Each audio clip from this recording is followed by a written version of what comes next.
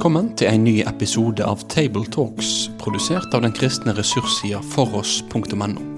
På foross.no får du tilgang til tusenvis av solide, oppbyggelige og korsforankret ressurser. Vil du være med og støtte dette arbeidet økonomisk? Da kan du gjerne gi de gaver til Foross på Vips nummer 70979.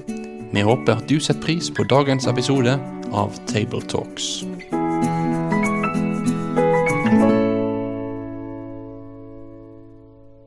Da er dere hjertelig velkommen til For oss, og Table Talks, som det heter på godt norsk. Vi er i dag i Kristiansand, med Kristiansandstime, og jeg som sitter og styrer, holdt på å si spakene eller knappen her, er Bjørn Hindraker, og er høyskolelektor ved NLA-høyskolen Kristiansand. Vi har med meg Kurt Hjemdal. Gammel bibelskolemann og sogneprest og nå pensjonist. Og Mikael Brun. Prest i Delk, Kristiansand.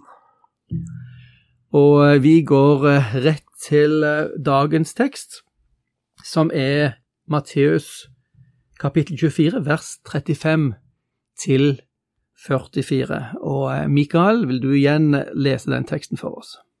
Ja, da leser vi i Jesu navn.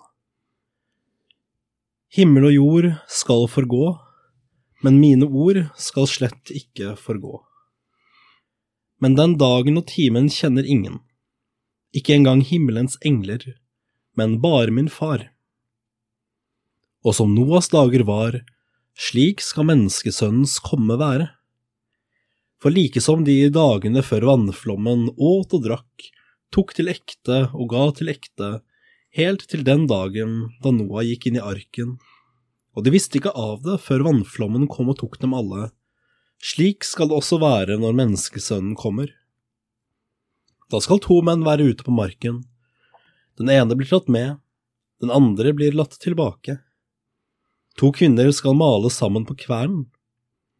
Den ene blir tatt med, den andre blir latt tilbake. Våg derfor, for dere vet ikke hva dag deres Herre kommer. Men det skjønner dere, at dersom husbonden visste hva for en nattevakt tyven kom i, så vil han våke og ikke la han bryte inn i huset sitt. Vær derfor beredt dere også, for Menneskesønnen kommer i den time dere ikke tenker. Slik lyder det hellige evangelium. Takk skal du ha. Hvis vi går rett til deg, Kurt, og bare spør, hvis vi skulle gi en slags kontekst for det som sies her, enten bakgrunnsforståelse eller bakgrunn i evangeliet, hva vil du si om denne teksten? Nej, Matteus er jo et interessant evangelium. Matteus er det jødiske evangelium, og det er evangeliet med de lange taler. Og en af de lange taler er dette afsnittet hentet fra. Vi kender Jesu bergprædiken i kapitel 5-7, og hans discipeltale i kapitel 10. Her i kapitel 24-25, så tager han for sig hele temaet om sin gjenkomst.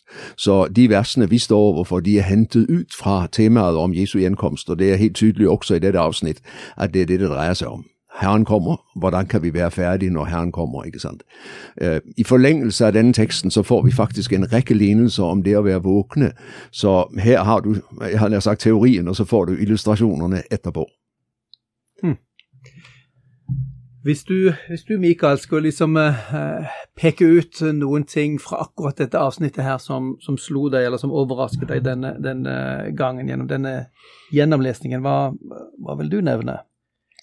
Dette er jo en tekst med mange detaljer, men jeg vil nesten kanskje si at det er heller det overraskende er det som ikke overrasket meg. Jeg ville heller blitt overrasket hvis Jesus hadde sagt at ja, dere kan kjenne dagen jeg kommer tilbake. Dette kan dere regne dere frem til eller finne ut på andre måter. Det er noen ting som man på det tenker her at ja, men det her gir jo mening. At dette her er en dag som er skjult for oss.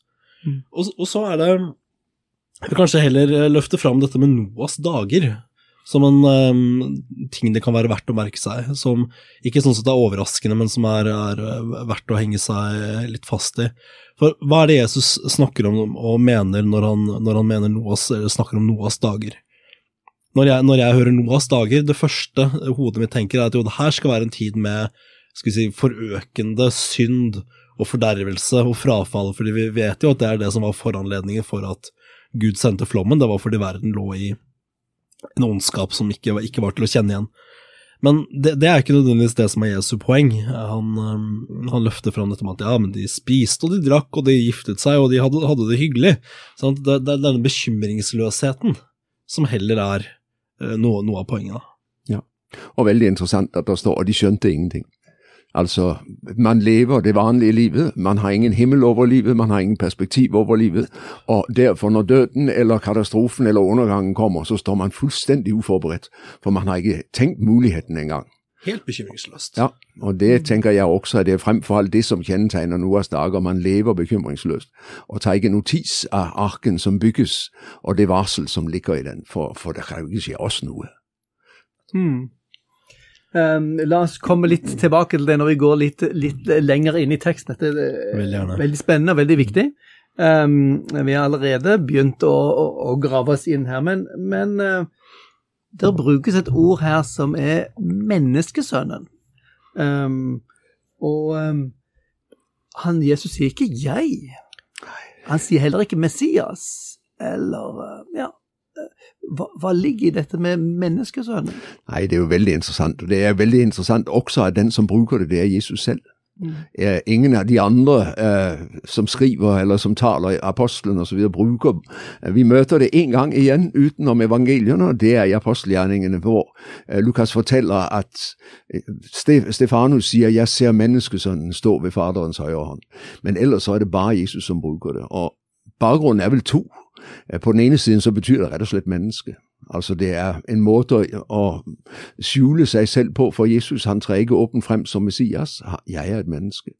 Og samtidig så det klart, det en veldig høyde over den titel, for du finner den i Daniel 7:14, hvor menneskesønnen kommer med himmelens skyer og føres frem for den gamle dage, og riket overlates til ham, ikke sant? Han den som kommer til å få makten. I motsetning til vilddyrene, verdensrikene nedefra, så Guds riket ovenfra.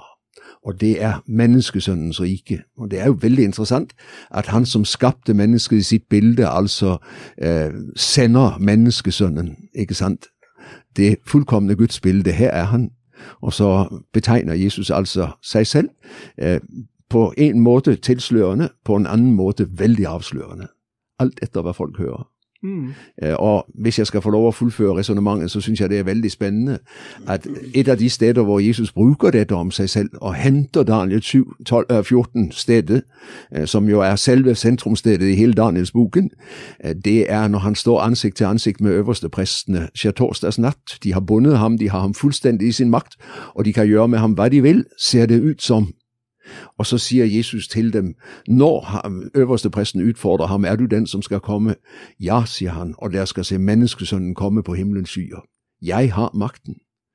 Han står midt i sin avmakt og erklærer at han den sterke. Det utrolig spennende, og det gir en veldig dimensjon på Jesu fremtreden. Han kom for å være den svake, men selv når han som svakest, så han den som har makten.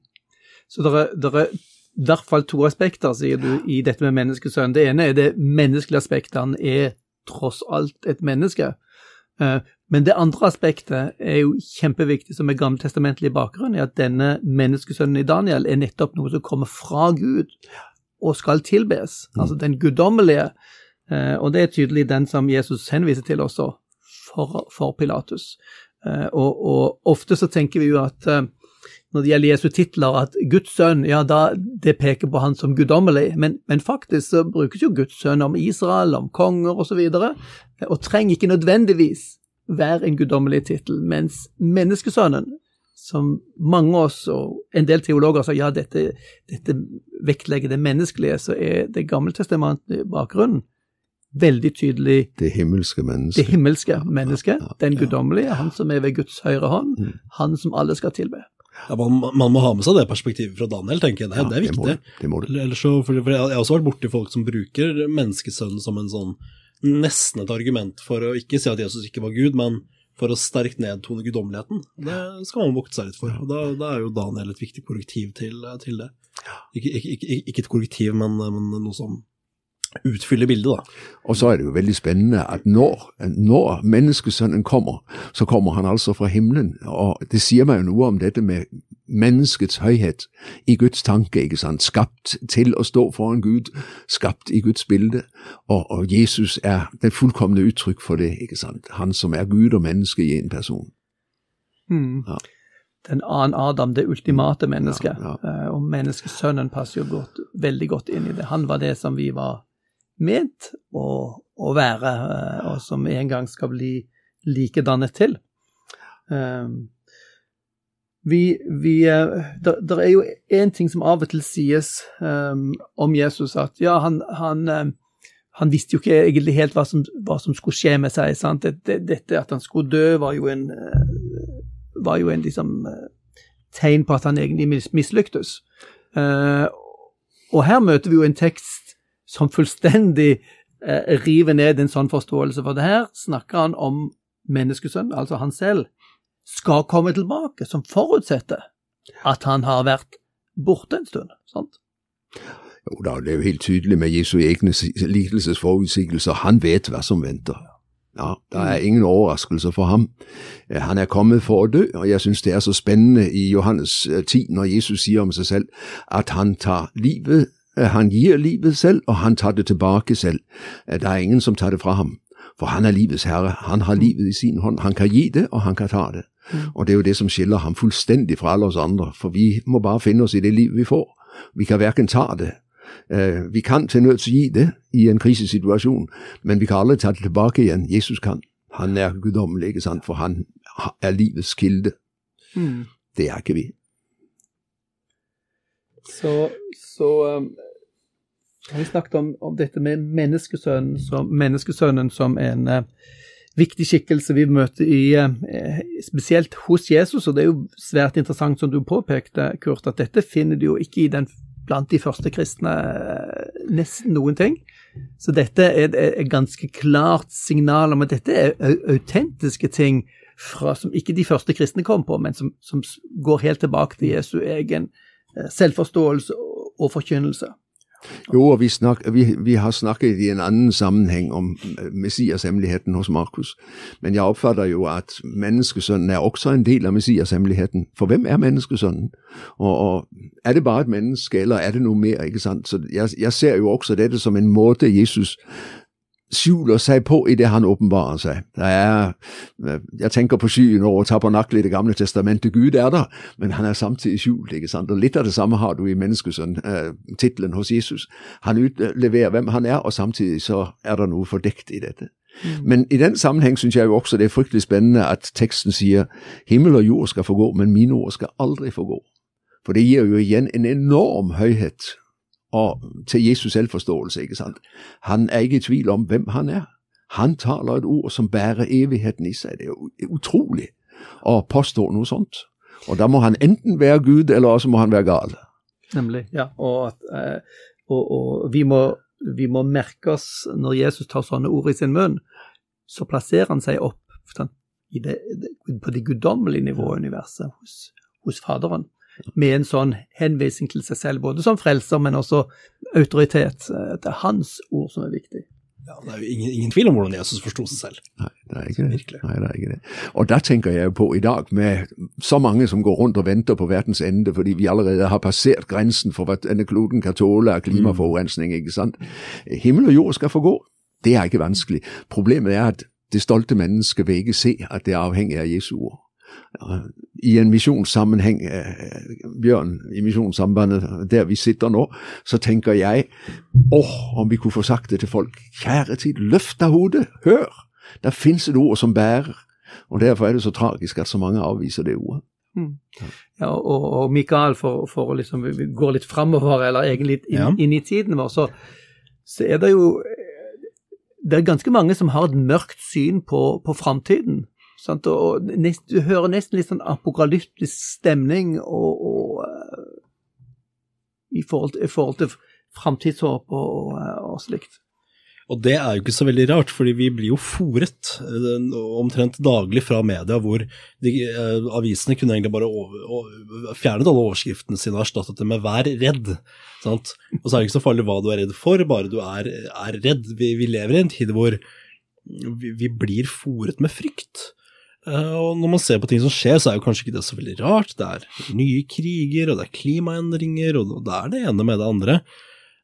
Samtidig så, nå jo jeg en ung mann, men jeg har jo lest en historie, og vil jo si at det ikke noe særlig verre nå enn det har vært tidligere. Det har til og med vært verre før. Men poenget at vi blir redde. Vi blir redde når vi hører om krig, og vi blir redde når vi hører om det ene og det andre, og vi frykter verdens ende. Men en kristne trenger ikke å frykte verdens ende. Nei. Og det etter hvert, altså jeg ble jo kristen som 15-åring, og etter hvert som jeg skjønte mer og mer av dette med verdens ende, så var jo det en vandring for meg å gå og forstå dette at en kristen har jo ikke noe å frykte for verdens ende. Apokalypsen, eller dommedag, eller hva man kaller det, alle disse ordene som fylt med redsel for et ikke-troende menneske. Det jo en håpets dag for en kristen, sant? Det en gledens dag for en kristen. Og det viktig, og det tror jeg viktig også vi som forkynnere bærer med oss.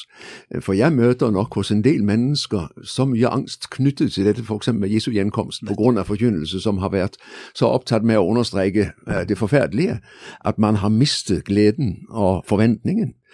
Og der tror jeg vi som forkynnere har en viktig oppgave. Jeg fikk en spennende bestilling. Nå blir jeg dessverre på grunn av sykdom i familien ikke i stand til å innfri den. Men jeg skulle ha vært til Trøndelag i høst, og han som bar meg, han sa, vil du være snill og tale om Jesu gjenkomst, så vi ikke blir redde? Og det synes jeg var en interessant vinkling, for i min bevissthet så jo Jesu gjenkomst det største som skal skje, og det beste som kan skje. Men har vi vært så opptatt av å understreke alvoret, alt det nifse, dette at det går an å komme for sent, at vi på en måte har tatt fra troens folk gleden og forventningen i dette. Herren kommer og gjør alt nytt, det beste ligger foran. For meg det viktig at vi får det perspektivet frem.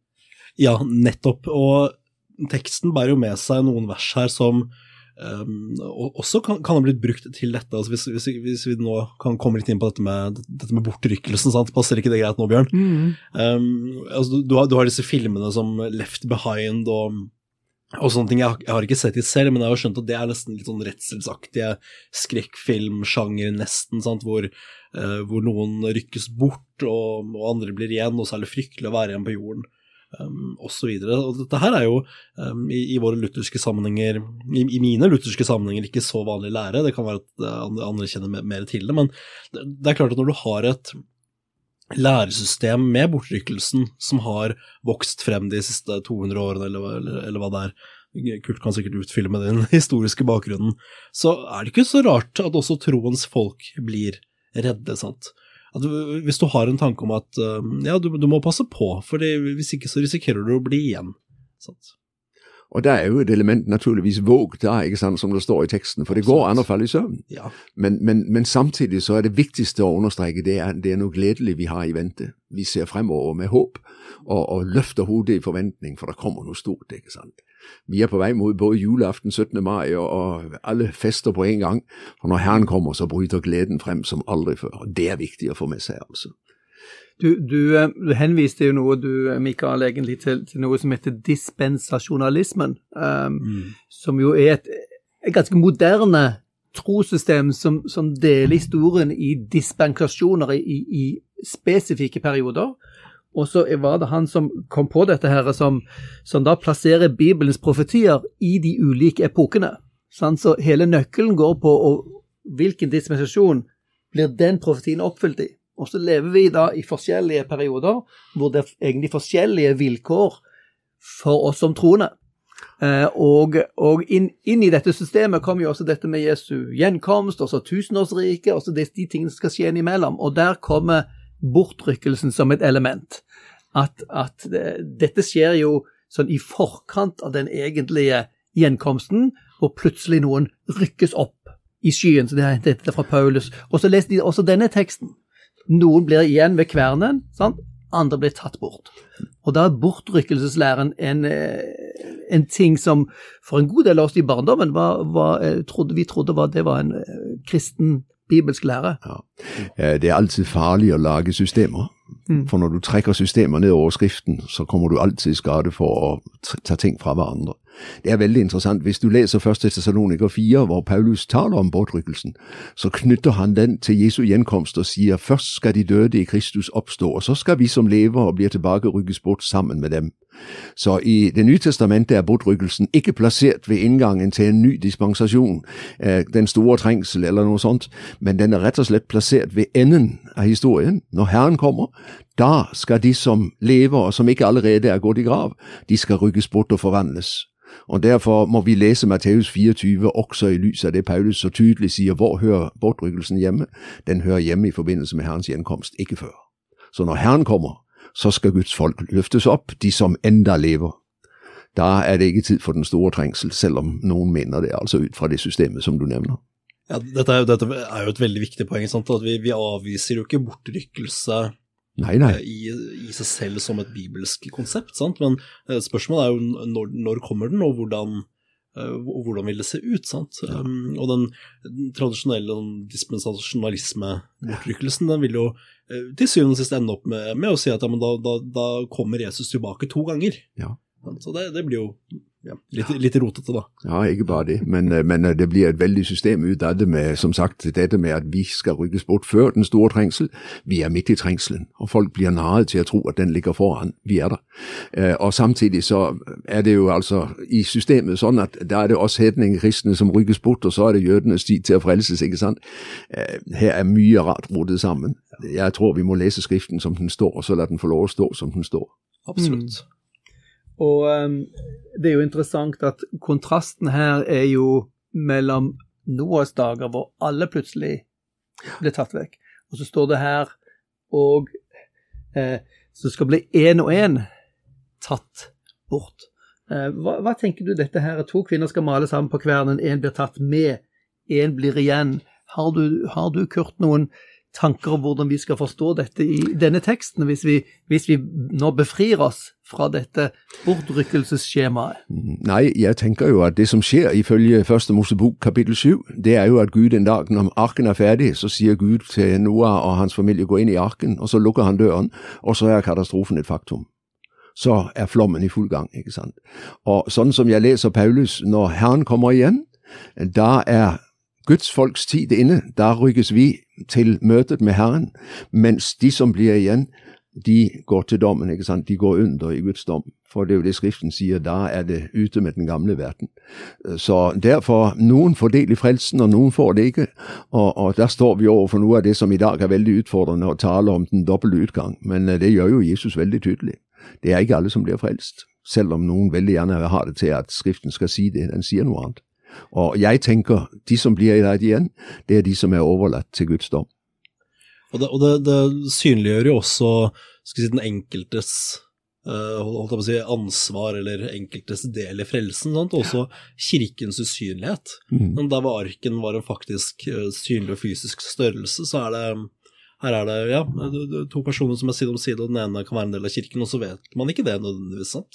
At denne personen bærer en tro i sitt hjerte. Jo da, og det er jo det, som er spændingen, ikke sant? Og det er jo klart, at der har du alvoret. Ejer jeg en levende tro? Er det Jesus, som er centrum i livet mitt? Jeg tænker på sendebrevene i Johannes åbenbaring, kapitel 2 og 3, ikke sant? Menigheden i Efesos, som der er så mye positivt at sige om. Men jeg har imod dig, at du har forladt din første kærlighed. Altså Jesus er blitt sat til side, og dermed så er lyset borte. Og der kan han flytte lysestaken, ikke sant? Og det er jo den udfordring, vi alle lever i. Er der noget, som tager Jesus fremad? For det er bare i ham, der er frelse. Og derfor vil også denne teksten kalde mig ind i en fornyet tro på Jesus. Våg der, hvad vil det sige? Jo, vend dig til Jesus og lad ham være dit livscentrum. Der er en ting, som er vigtigere end alt andet, og det er samfundet med ham. Jeg tænker,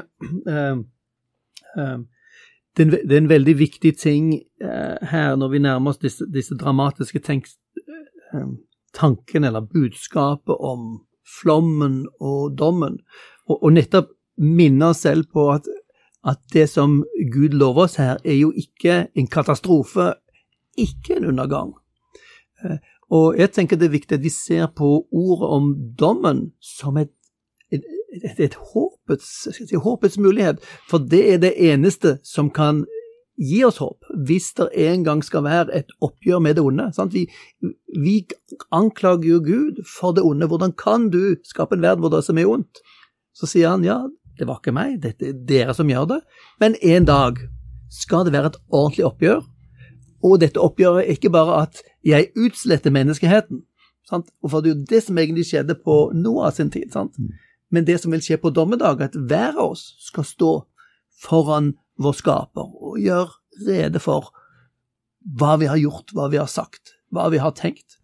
Og det er det eneste måten at rettferdigheten får seire i universet. Så dommens dag er rettferdighetens dag for alle mennesker. Men må vi ikke derfor til også, Bjørn, at den dagen vil alle de som har satt sin lit til Jesus oppleve, at dommen, den er allerede tatt, nemlig på Golgata. Og derfor så står det at de som har navnet i livets bok, altså de frikjente, ikke sant? De går inn til livet, fordi der er ingen dom igjen. Det er forskjellen mellom det å tro på Jesus og ikke tro på Jesus. Den som tror på Jesus har vært igjennom dommen. Den som avviser ham har dommen foran seg. Nemlig, og dommen er viktig, og Jesus har allerede tatt på seg dommen, så vi går inn under han og kommer gjennom den, gjennom Jesu forsonende død for oss. Og så må vi også holde frem at frelsen er en mulighet for hvert enkelt menneske. Sant? At, hvis vi snakker om arken da, som egentlig som et bilde på kirken, sant? Nå står arkens dør åpen.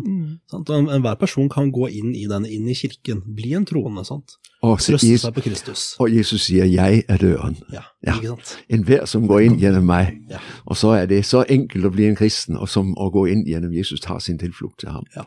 Og der er jeg våken og parat. Han kan komme når som helst, for jeg er rede til å møte ham, ikke sant? Ja. Men der er det jo også interessant at teksten så slutter i et veldig sterkt våg da. For dere kjenner altså ikke dag og time, dere vet ikke hvilken dag deres Herre kommer. Derfor må også dere være forberedt, for han kommer i den time dere ikke venter det. Jeg tenker, der hvor jeg er opptatt med det jeg skal, midt i livet, så kan hvem som helst komme og møte meg, og jeg har ikke noen problemer, for jeg er der hvor jeg skal være. Men der hvor jeg holder på med det jeg ikke skal, og har mitt sentrum feil plass i forhold til det jeg er kalt til, der blir det problematisk når sjefen plutselig kommer og ser hva jeg holder på med, at jeg sitter og løser kryssord i stedet for å gjøre jobben min, ikke sant? Så her gjelder det altså å være der hvor Herren har plassert meg, i det han har satt meg til. Og da er du parat til å møte ham når han kommer.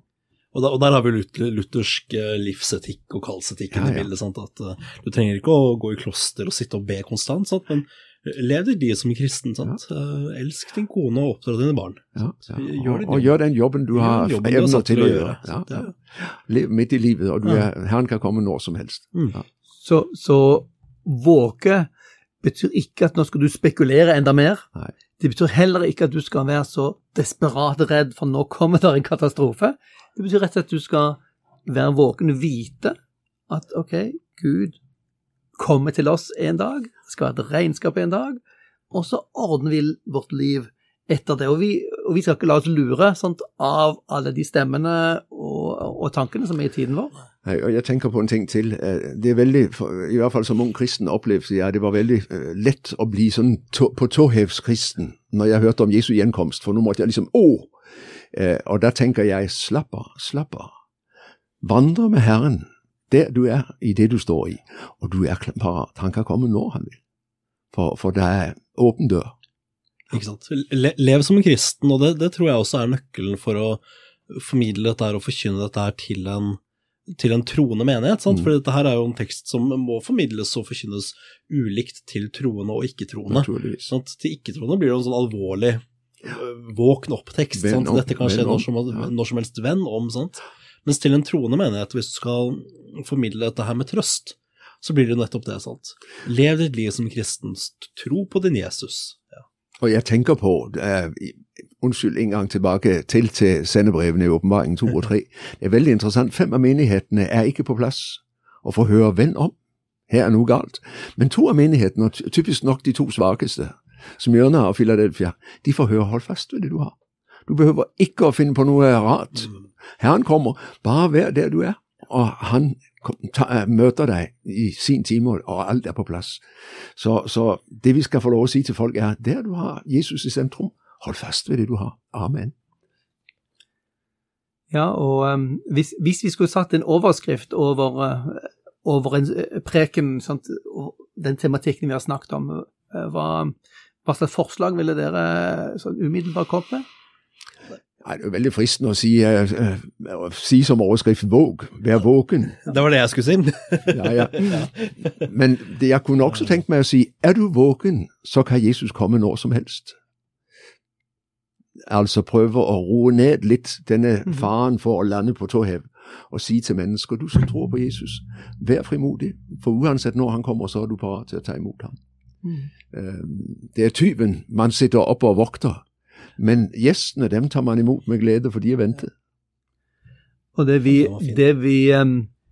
vi minner folk om, er jo ikke bare at her skjer det noe dramatisk når Jesus kom, men dette er jo håpets dag hvor rettferdigheten skal skje fyllest. All den uretten som gjør oss fortvilet nå, sånn, det er dagen hvor det skal tas oppgjør med, og det er en dag hvor hans skaperverk skal bli fornyet.